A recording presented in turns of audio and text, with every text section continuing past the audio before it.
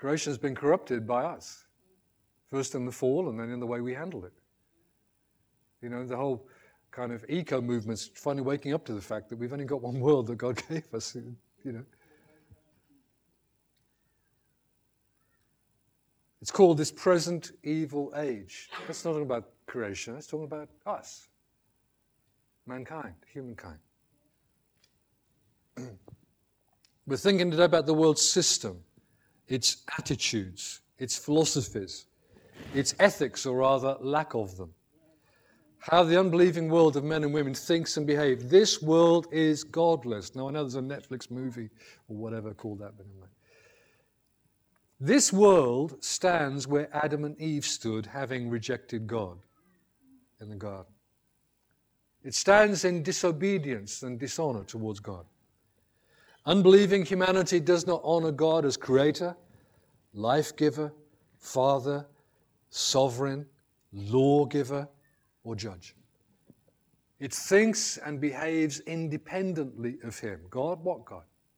The fool says in his heart, there is no God. There is no fear of God before their eyes. And the world of mankind is sinful because we are sinful. It's what we are making it. The world of creation is broken and corrupted because of our sin and rebellion, but all that we as human beings have made, produced, not just physical items, but societies and legislatures and governments and all sorts of things are in some way or another corrupt because we made them.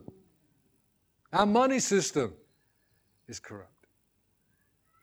You know, old President Reagan wanted to characterize the Soviet Union as the evil empire, and it's like, hang on a minute. So the West is the goodies and they're all bad? It's all corrupted because we bring our corruption to it. And I don't think many of us, for many days at a time, even begin to sense and feel the sinfulness of sin, how bad this condition is. People in the 19th century, when science and learning was increasing, thought the world would become a better and a better place. They had what we call a utopian view of human society. It's going to get better. It's going to get, without God, don't need him, but it's going to get better. But in fact, all that happened between the end of this is the 19th century means 1800s, yes, 1800s into the 20th century, which is the 1900s. We just became a whole lot better at oppressing and killing people. We designed weapons that were bad to worse, to even worser, to horrible, to terrible, to inconceivable. 1,000 ways to kill millions of people. 2 world wars in the first half of the 20th century just about did for the utopian optimism of a generation or two before. People thought, no. Here's a phrase I wrote. I'm going to give it to you the way I wrote it. The world is the way that it is because we are the way that we are. Rebels against God. Broken people making a huge mess of just about everything they put their hand to. Now, some people have all sorts of conspiracy theories. You know, the world is being run by the Illuminati or, you know, all of the capitalists. Or some of those theories are anti-Semitic, you know. But I want to tell you the truth is far, far worse than that. The world is under the power and influence of the devil. Jesus himself called the devil the ruler of this world, Satan. Paul calls him the god of this age, this present evil age. Has a god? They don't have to be Satanists to serve him. They just have to carry on doing what they're doing. And they're serving the God of this age. But we, for a believer or a Christian, we have been rescued from Satan's power.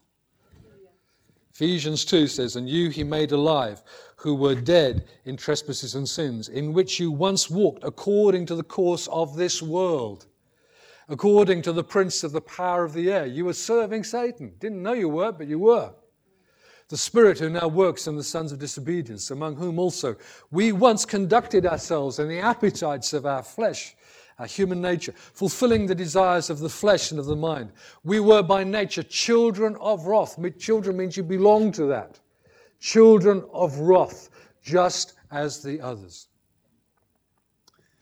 Next verse says, but God, who is rich in mercy, for the great love with which he loved us, even when we were dead in trespasses and sins, has made us alive together with Christ. Colossians 1:13 says, God has delivered us from the power of darkness and conveyed us into the kingdom of the Son of his love, in whom we have redemption through his blood, the forgiveness of sins.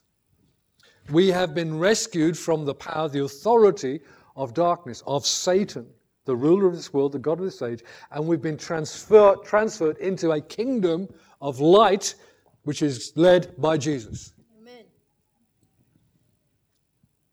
So we are children of light, living among children of darkness. Yes. We're children destined for glory, living among children of wrath. It's a world of difference, isn't it? Yeah. To coin a phrase. It's a world of difference.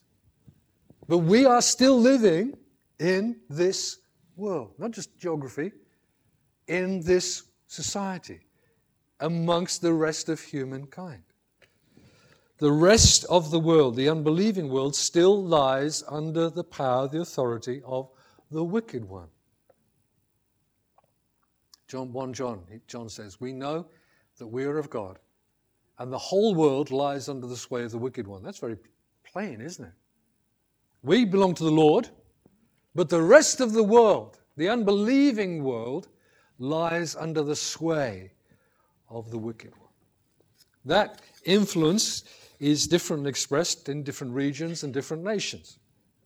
If or when we return to Daniel, we'll see in chapter 10 that as Daniel was praying, an angel was sent from the Lord to help him, but a demonic power which was behind the human rulers of the Persian Empire resisted that prayer being answered. So one of the lessons of Daniel is that there are really no good guys among the rulers of this world. Dark powers are at work behind human governments. There used to be a fad for what they call strategic level spiritual warfare. You ever heard of that? We're going to go into the high places and we're going to cast down. If we just get up there and deal with that demon, then all heaven's going to break loose. That's not our business. Daniel had no dealing with the demonic power. An angel of the Lord did. And he even needed another mightier angel to come and help him. As Daniel prayed, God was doing something, but Daniel wasn't making it happen. But his prayer was calling on God to do something. And the prince of Persia wasn't thrown off his throne, and so the angels sat down and said, we're in charge now. The prince of Persia had to make way for another prince who was coming, the prince of Greece, who again wasn't one of the good guys, folks. The abolition of demonic and human authorities will come at the appearing of our Lord Jesus, it says in 1 Corinthians 15, verse 24. Then comes the end, when Jesus surrenders a completed kingdom to the Father, having abolished all rule and authority, implying whether human or demonic. All authority, other than that of God and Christ, vanishes when Jesus returns. It's abolished. But until then, human and demonic authorities are still at work in this world. It's this age. That's the way this age is. You can't overthrow it. You can't change the rules.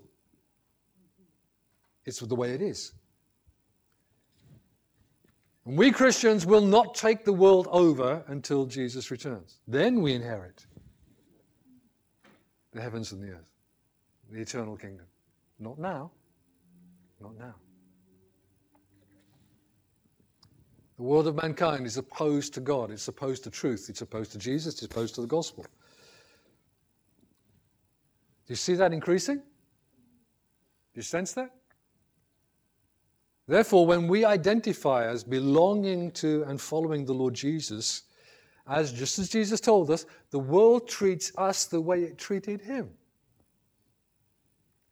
And we are surprised. We're shocked. But he told us that's what would happen. Let's look again at 1 John 3. Behold, what manner of love the Father has bestowed on us, that we should be called children of God. Whoa! Therefore, the world doesn't know us. Well, it doesn't want to know us, doesn't recognize us, because it did not know him. It's because of their attitude towards him becomes their attitude towards us when we are known to be his. And we're identified as being his. Again, further down, John says, do not marvel, my brothers, if the world hates you.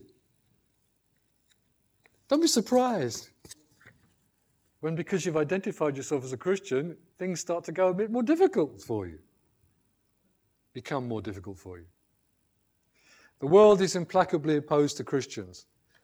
All who desire to live godly in Christ Jesus will suffer persecution. 2 Timothy 3:12. There's a verse that's not going to be preached on many times today around the world. All who desire to live godly in Christ Jesus will suffer persecution. Here again, though, are the words of the Lord Jesus. If the world hates you, you know it hated me before it hated you. If you were of the world would love its own. Yet because you are not of the world, but I chose you out of the world, therefore the world hates you. And then further down, the next chapter. These things I've spoken to you, that in me you may have peace. In the world you will have tribulation. People have some theories of eschatology, which is the doctrine of the last thing, say Christians will never go through tribulation. Well, Jesus says you're going to go through something called tribulation right there. In the world you will have tribulation, but be of good cheer. I have overcome the world. If we belong to him, we are already in a position of being contrary to the world, and the world knows that and recognizes that. If they reject Jesus, they're going to reject us. To be part of the world is to be without hope, God, and without hope. Ephesians 2.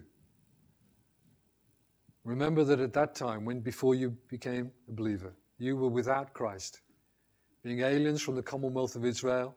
By the way, if you are a Christian, you're now in the Commonwealth of Israel. You're an Israelite. And strangers from the covenants of promise, having these words, having no hope and without God in this world.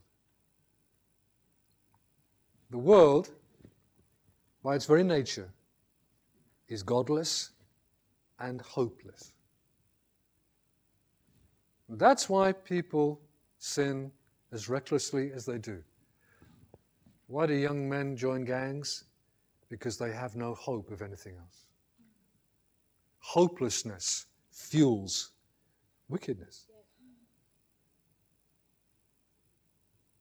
To be without hope and without God in this world. That is the condition of every person outside of Christ.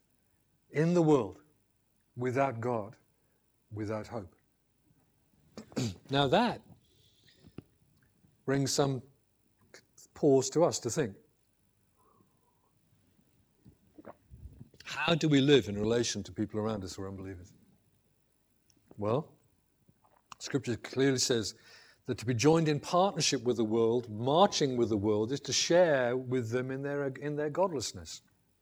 That is why Christians should not marry unbelievers. And also be very careful what other partnerships, either business or whatever else, in life we have with unbelievers. Because light is trying to get along with darkness. We belong to different kingdoms. We live a different life. We have a different destiny.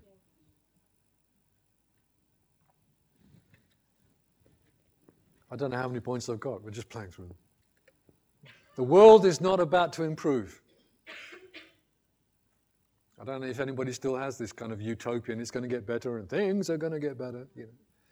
Oh yeah. Wickedness will go on and even increase. I don't foresee a golden age before the Lord returns. I believe that Scripture tells us to expect both light, righteousness, and the kingdom of Jesus to increase in the earth, alongside of the growth of wickedness to its full stature too. Check it out in Isaiah 60, verse 1 and 2. Arise and shine, for the light has come, and the glory of the Lord has risen upon you. But great darkness will cover the people. You think, oh, well, is it one or the other? It's both at the same time. It's like when you had an old black and white set. You know, you can either live with grey, you can turn it right up. It's either black or it's white. And the difference between those who are living for the Lord and those who are still rejecting the Lord is going to get more drastic as time goes on. That's the way I see it. Jesus said in the parable of the tares, the wheat and the tares are the children of the evil one, the wheat are the children of God, they're the children of the kingdom. They grow together to the end of the age. And only at the end of the age are they separated. So the righteous grow to maturity, as well as wickedness grows to maturity. I want us to think for a few minutes about how the world affects and influences us, okay? What kind of attack are we under from the world? What kind of pressure are we under from the world? There are three primary temptations from the world which are taught in Scripture. And then they're exampled in two places in Scripture. I know you've heard this from me before, but let's go to it. 1 John 2, verse 15. Do not love the world. That doesn't mean don't care about the ecology or about feeding the birds or, you know, rescuing the whales or whatever else. This is about godless humanity.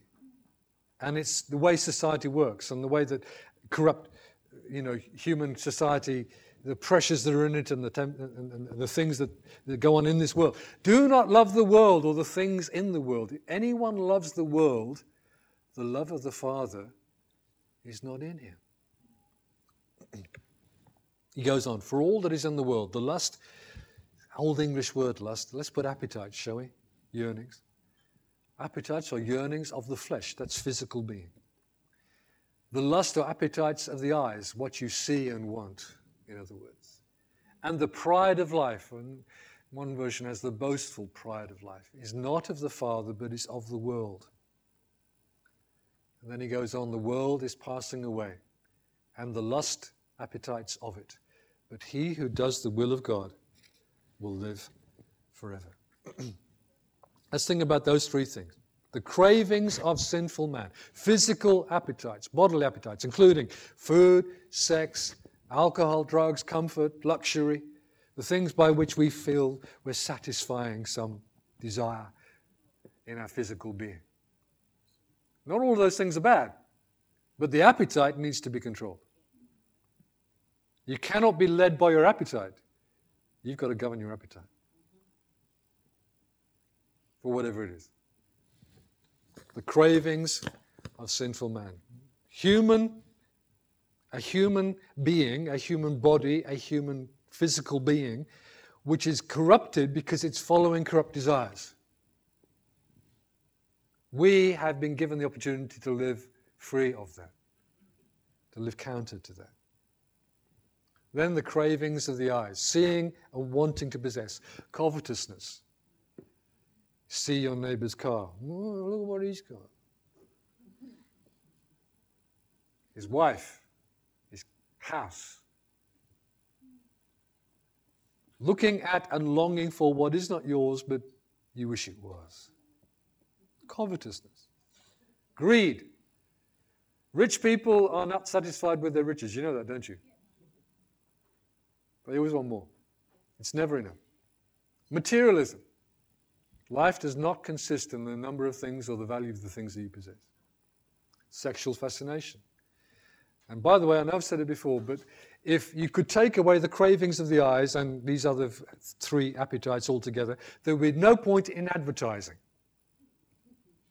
Because people go, what? So? I don't need that. The advertising industry would close tomorrow if the world shut down on these issues. These are things that are at work in the world. The third one is the boasting of what a person has or does. Pride, ego, self-ambition, self-advancement, competitiveness, fame. How many programs on TV were on last night were all about somebody getting a chance to be famous? Yeah? That's what the world is. It used to be 15 minutes of fame, now it's like 5 minutes of fame. Program finishes, go home, mate, we're done with you. These things were seen at the very beginning of the fall of man. Come with me to Genesis 3. So the woman, Eve, saw that the tree was, number one, good for food. It would do something for her physically. It was pleasant to the eyes. It was pleasing to her vision. And it was desirable to make one wise. We're going to become somebody if we eat that fruit. We're going to be like God, no good for evil. The three are at work there. Physical appetite, visual desire, ambition, pride, ego. And she took of the fruit and ate, and she gave to her husband who was with her, and he ate. They're also seen in the temptation of Jesus. If you go to the Luke version, Luke 4, Satan comes to Jesus when he's already been in the desert 40 days, having been baptized by John in the River Jordan, received the Holy Spirit. He's driven by the Spirit into the wilderness. He's there 40 days. At the end of that time, Jesus was hungry and the devil comes to him. You see those stones? Why don't you turn them into bread? And the devil even quotes Scripture. But Jesus quotes Scripture back. The temptation, in Luke's version, they're in a different order in Matthew, but in Luke's version, the temptations are in this order. First of all, physical appetite.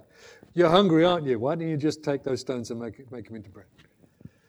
Satisfy your physical hunger, but at the cost of misusing your authority. Jesus refused to do so. Second one, he took him up to the pinnacle of the temple, showed him all the wealth and glory of the world. I will give you all this if you will bow down and worship me. Jesus was shown the whole world and all it contained, but he didn't want to gain it unless it was what was given to him by the Father. And then, this was the pinnacle of the temple. Now, took him to, why don't you throw yourself down? And just before you hit the ground or somewhere on the way down, the angels will come and catch you and lift you up and fly you around and straight into being Messiah and King. No sweat, no worry. Quick way through to glory, mate. Jesus answered by Scripture, you will not tempt the Lord your God.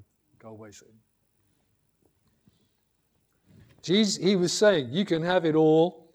You can get all the attention. You can have the fame. Low cost. You just do it this way rather than the way that the Father's planned for you. No way. Those three temptations, physical, visual, which are about gaining things which you do not have.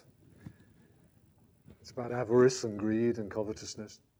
And thirdly, pride, ego, self-advancement. Those three. There was a song back in a play in a film called Cabaret called Money Makes the World Go Round. Anybody heard that? Those three things make the world go round. Those three things make the world go round. Money is just what you use to make them happen. We are in the world, but no longer of the world. How many of you heard that before? Yeah, I'm not preaching new stuff to you, am I? We're still here, but we don't belong here. We still live amongst all of these people who don't know God, but we are already His. I want you to notice how Jesus prays for us in John 17. I'm going to just read it to you. A few verses picked out through that great prayer in John 17, when Jesus prays for His church, He prays for His disciples, He prays for us. Verse 5, now, Father, glorify me together with yourself with the glory which I had with you before the world was. Using the word world there in terms of earth creation. I've manifested your name, verse 6, to the men whom you've given me out of the world. Different sense. Out of the rest of the population, out of the rest of mankind. They were yours, but you gave them to me, and they have kept your word. Verse 9, I pray for them. I do not pray for the world. but for those whom you've given me, for they are yours. Verse 11, now I am no longer in the world. He's about to go away. But they are in the world, and I come to you. Holy Father, keep through your name those whom you've given me, that they may be one as we are one. While I was with them in the world, I kept them in your name. Those whom you gave me, I've kept, and none of them's lost except the son of perdition, that the scripture might be fulfilled. But now I come to you, and these things I speak in the world, that they may have my joy fulfilled in themselves. I've given them your word, and the world has hated them, because they're not of the world, just as I am not of the world. I do not pray that you should take them out of the world, but that you should keep them from the evil one. You hear this impassioned prayer of Jesus. They're not going to be taken out, but you need to keep them safe there. Father, keep them.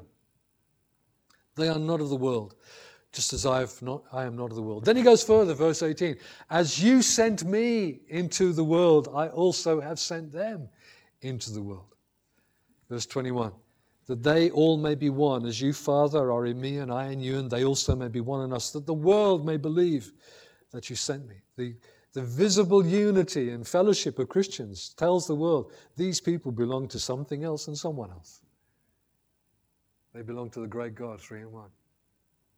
Verse 23, I in them and you in me, that they may be made perfect, mature in one, and the world may know that you sent me and have loved them as you loved me. And finally, verse 24, 25. Father, I desire, my wish is that they also, whom you gave me, may be with me where I am, that they may behold my glory which you've given me, for you loved me before the foundation of the world. O righteous Father, the world has not known you, but I have known you. And these have known that you sent me. So, let's come back to it. Don't love the world. We read it already. Don't love the world or the things in the world. If anyone loves the world, if anyone's captivated by those three things that we just looked at, and that's the way that's the batteries they run on, the love of the Father is not in him. James, who's a very punchy individual, he says it this way: you adulterers and adulteresses, do you not know that friendship with the world is enmity with God? Whoever therefore wants to be a friend of the world makes himself an enemy of God. We can love the world in the sense that God so loved the world. We can have pity and compassion upon unbelieving people and pray for their conversion. But if we allow the world and the way the world operates to rule our minds and hearts, to set for us our agenda, our values, our morals, our ambitions, we are being unfaithful towards the Lord. And if we side with God's enemies, then what does that make us? The enemies of God. Rather than conform to the world, we're to resist and refuse to think the way that the unbelieving world does. To resist the world, as Christians, we need our minds to be continually renewed. Romans 12. I beseech you, therefore, brethren, by the mercies of God, because of all the grace of God that is taught in the last 11 chapters, that you present your bodies. Now, this is so you don't get super spiritual. I'll give you my heart, Lord. But the rest of me is over here somewhere, all right? You present your whole physical being and everything your body contains, heart and soul and mind and will. Present your bodies a living sacrifice, holy, acceptable to God, which is your reasonable service. The New King James Version is one of the few versions that translates that word correctly. It's not spiritual, it's reasonable. And do not be conformed to this world. J.B. Phillips, in his translation of the Greek New Testament, said, don't let the world press you into its mold, but be transformed by the renewing of your mind, that you may prove what is good and acceptable and perfect in the will of God. We are under increasing pressure to conform to this world, to its liberal moral agenda in particular. And parts of the Christian church are giving way to that pressure. Okay, we better dumb down on that one. We can't talk that scripture anymore. We're not called to conform, but to contend. Don't accept or submit to the values of a society that rejects the law of God. Be transformed by the renewing of your minds. I talked earlier about people who, think the Illuminati run it all. There's conspiracy theorists. If you go on the internet, you'll find weirdos out there who will agree with any weird idea you could possibly imagine. It's already out there. There's already a group of people who are spinning it around. Like the flat earthers, The earth is flat. And what happens when someone's view is contradicted? They burrow even harder to find, to strengthen their viewpoint. They go back and go on the internet and find, but look, it said, Well, I know this is a very, very weird comparison, but listen, we are contending with a foreign system. We're contending with a world that's pressing us into thinking and behaving and conforming to their values, their system, their style. Do you know how we're going to resist that? By being transformed by the renewing of our minds. We need to be digging into truth so we stand firm and don't conform. And if we're lazy about the way we handle Scripture, the time is long gone that we can afford to do that. We need to be digging into truth, getting firm foundations in truth. We need His Word on every matter. In my training as an accountant, I had to study statistics. One of the benefits of that is I look at a statistic in the popular media, even in the BBC, and I go, no, it's wrong. I can see straight away that the argument is wrongly expressed, that the figures are being wrongly presented. Every one of us as a Christian, now that's training, yes? Yes. Yeah? And in a matter of time, I could train you to do the same thing, but it's not important. But every one of us, the Scripture says, we need to be trained to discern good from evil. You do that through experience and by applying Scripture. Hebrews 5 verse 14. Solid food belongs to those who are of full age, mature. That is, those who by reason of use, exercise, practice, experience, have their senses exercised to discern both good and evil. No, it's not good because it doesn't fit, doesn't look right, doesn't smell right, doesn't taste right. Yeah? We're to discern good from evil. Oh, there's many shades of grey, yeah, but even the shades of grey need working through. They need a judgment call. How do you make that judgment call? Because you know what is right. You know what is true. You know what is biblical. And therefore, you can say, no, I'm not having that. That may be your opinion, the whole world. We may be in the minority, but you know what? Minorities are often right. Don't take that in terms of politics and Brexit or anything else, please.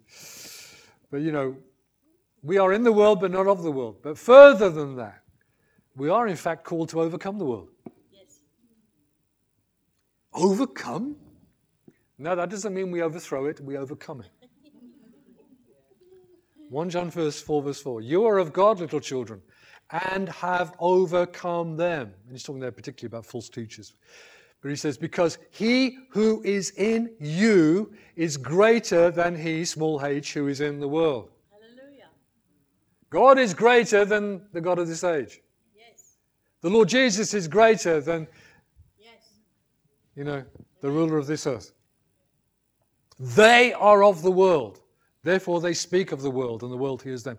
And it's interesting how a lot of false teaching is very, very worldly, isn't it? It's all about getting more and being more and, who you are, and you can be anything you want to be. It's like what? I mean, there's some truth and there's some sense in these things, but pushed too far, it's feeding wickedness. It's feeding evil appetites. John verse 4. Let's get 5. Next chapter. Whatever is born of God, or we could say whoever is born of God, overcomes the world.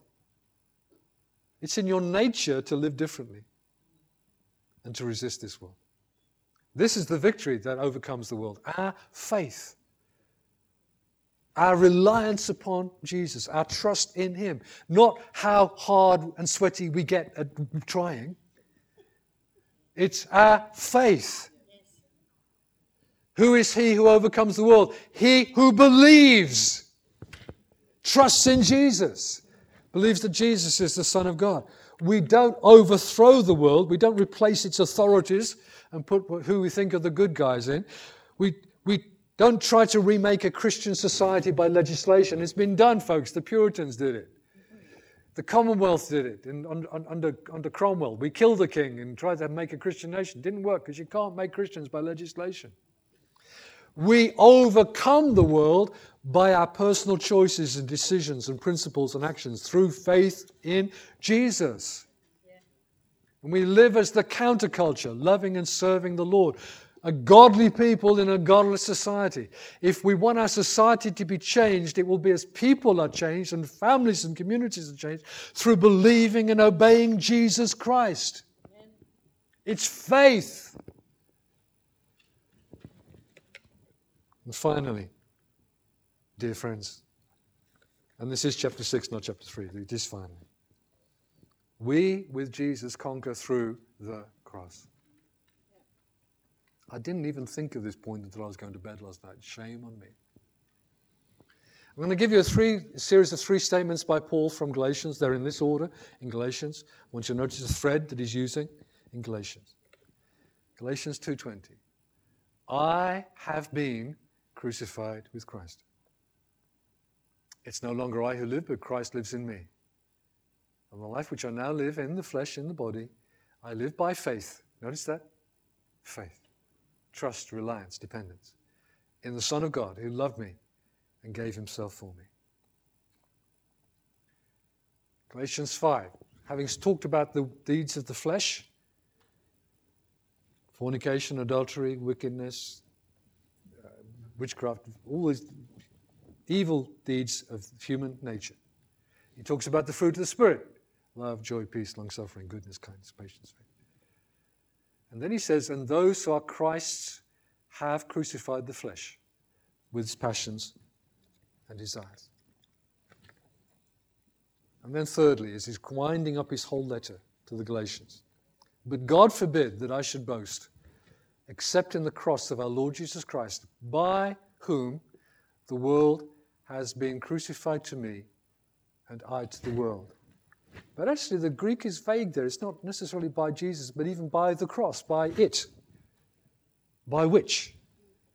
By Jesus, by the cross, I have been crucified to the world and the world to me. Among many verses of Scripture that you rarely hear preachers mention, those, I would say, are on the list. We are crucified with Christ.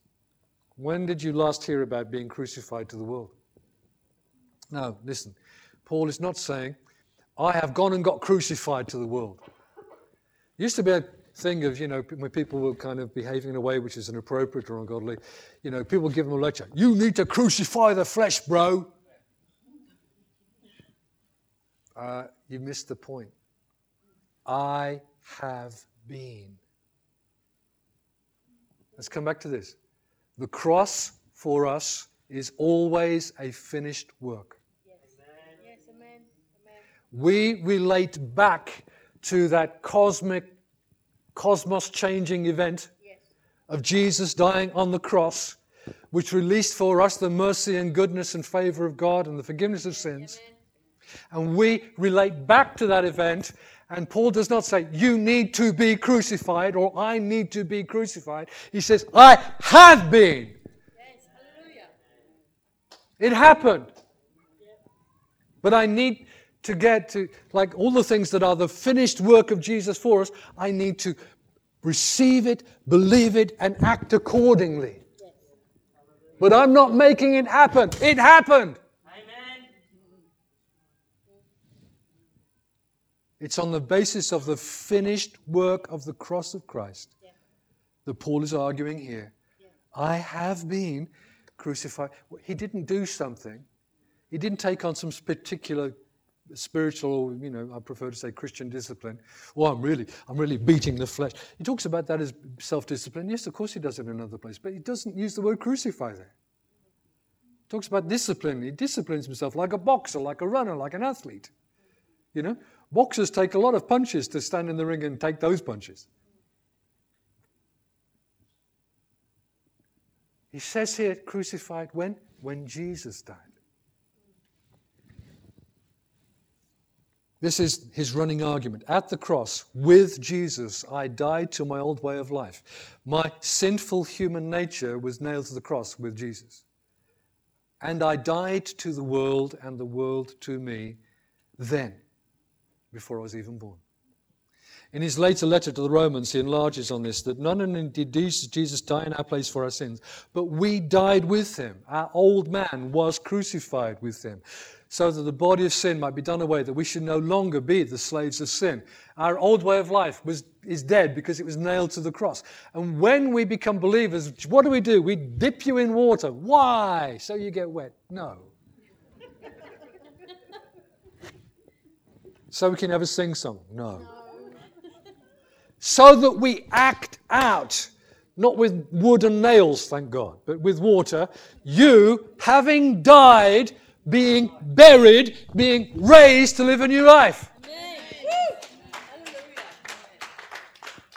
It's receiving and believing and applying the finished work of the cross, which was vindicated in the resurrection of Jesus. And Paul argues in Romans that we take the same track with him. We were crucified as if we were there with him. We were counted in him as he went through all of this. So his death is your and my death. His resurrection is your and my resurrection. His new life is our new life. That is why Paul says, I have been crucified with Christ. And in relation to the world, he says it. And I have been crucified to the world, and the world to me. I love the old hymns. One old hymn says, dead to the world and all its toys. It's something and fading joys. You, Christian, if you think about it, if you'll embrace it, if you receive it, you don't have to die to the world. You need to reckon yourself as being already dead. It isn't a discipline you need to put upon yourself. You just need to, it's a truth you need to embrace. I died in Jesus to the world. Come again to the cross. But this time see that at the cross the world has been crucified to you and you've died to the world. The claims and deceits of this world, you can ignore them because you're dead to them. The pressures of this world can be resisted and refused because of the cross, where Jesus died and overcame, and you have died with him, and you overcome through dying. Just to see it. Come to the end. Oh, I like that picture. And at the bottom's the verse, the scripture as well.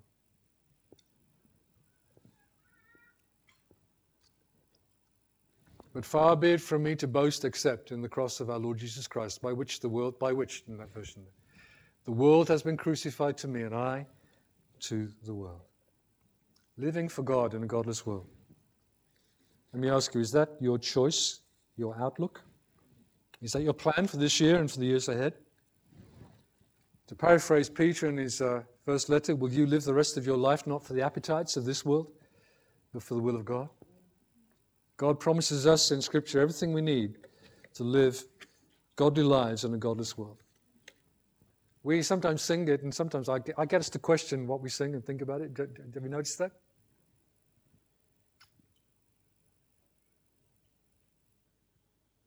I have decided to follow Jesus. No turning back, no turning back. The cross before me, the world behind me. No turning back, no turning back. That is where we stand.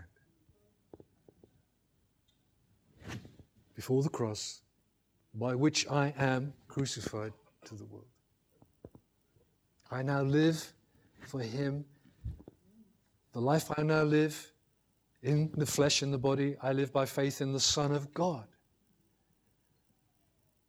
It's all about him who loved me and gave himself for me. So my challenge, final challenge before we pray and break bread.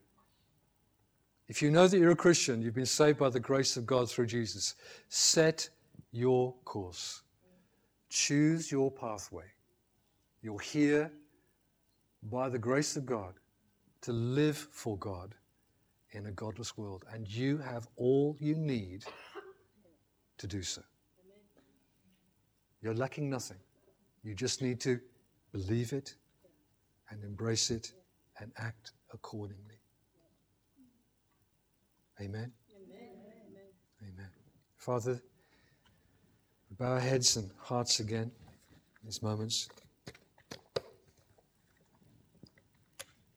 We thank you, oh God, we thank you for the finished work of the cross. Jesus himself cried out, almost his last words, with a loud voice, "It is finished." That great shout of triumph echoes down the years to us. We need to hear it echoing into our hearts. That the things that we think we're struggling with, we don't need to struggle with, because the "it is finished" is still true. We can embrace the truth. We, with you and in you, died to these things. You cut us free. You cut us loose. Many of us, have been baptized and have acted out our faith in your death for us and resurrection for us, and that you now are our new life. We want to do some reckoning, some thinking that puts us back into that same place and that same event. We were there. We died. On Easter Sunday morning before dawn, we were raised with Christ.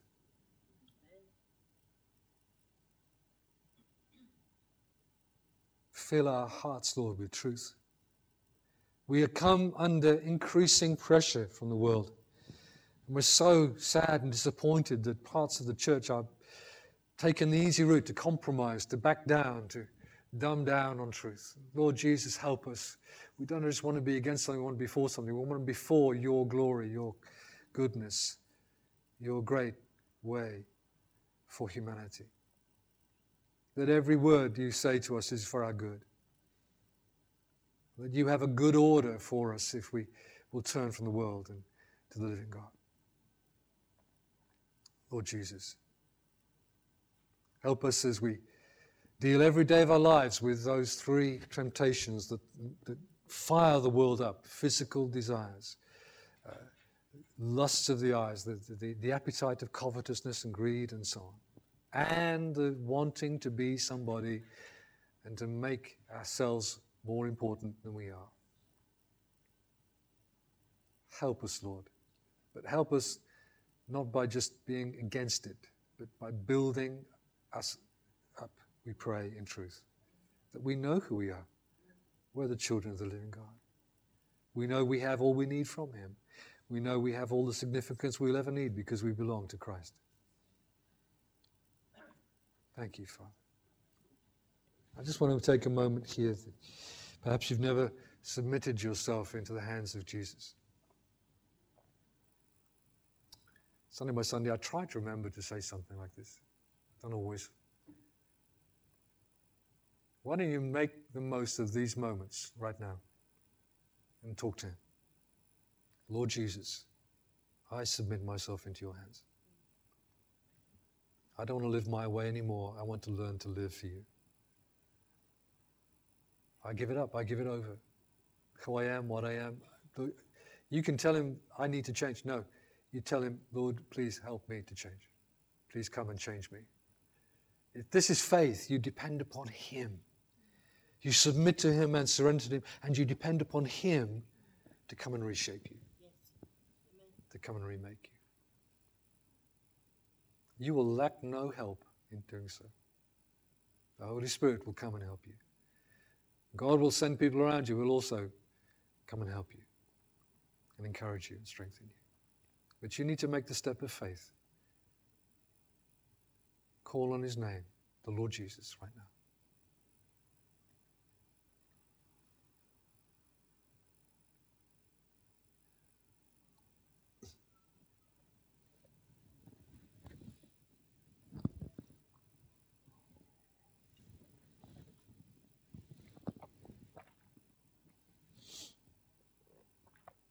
Thank you, Father.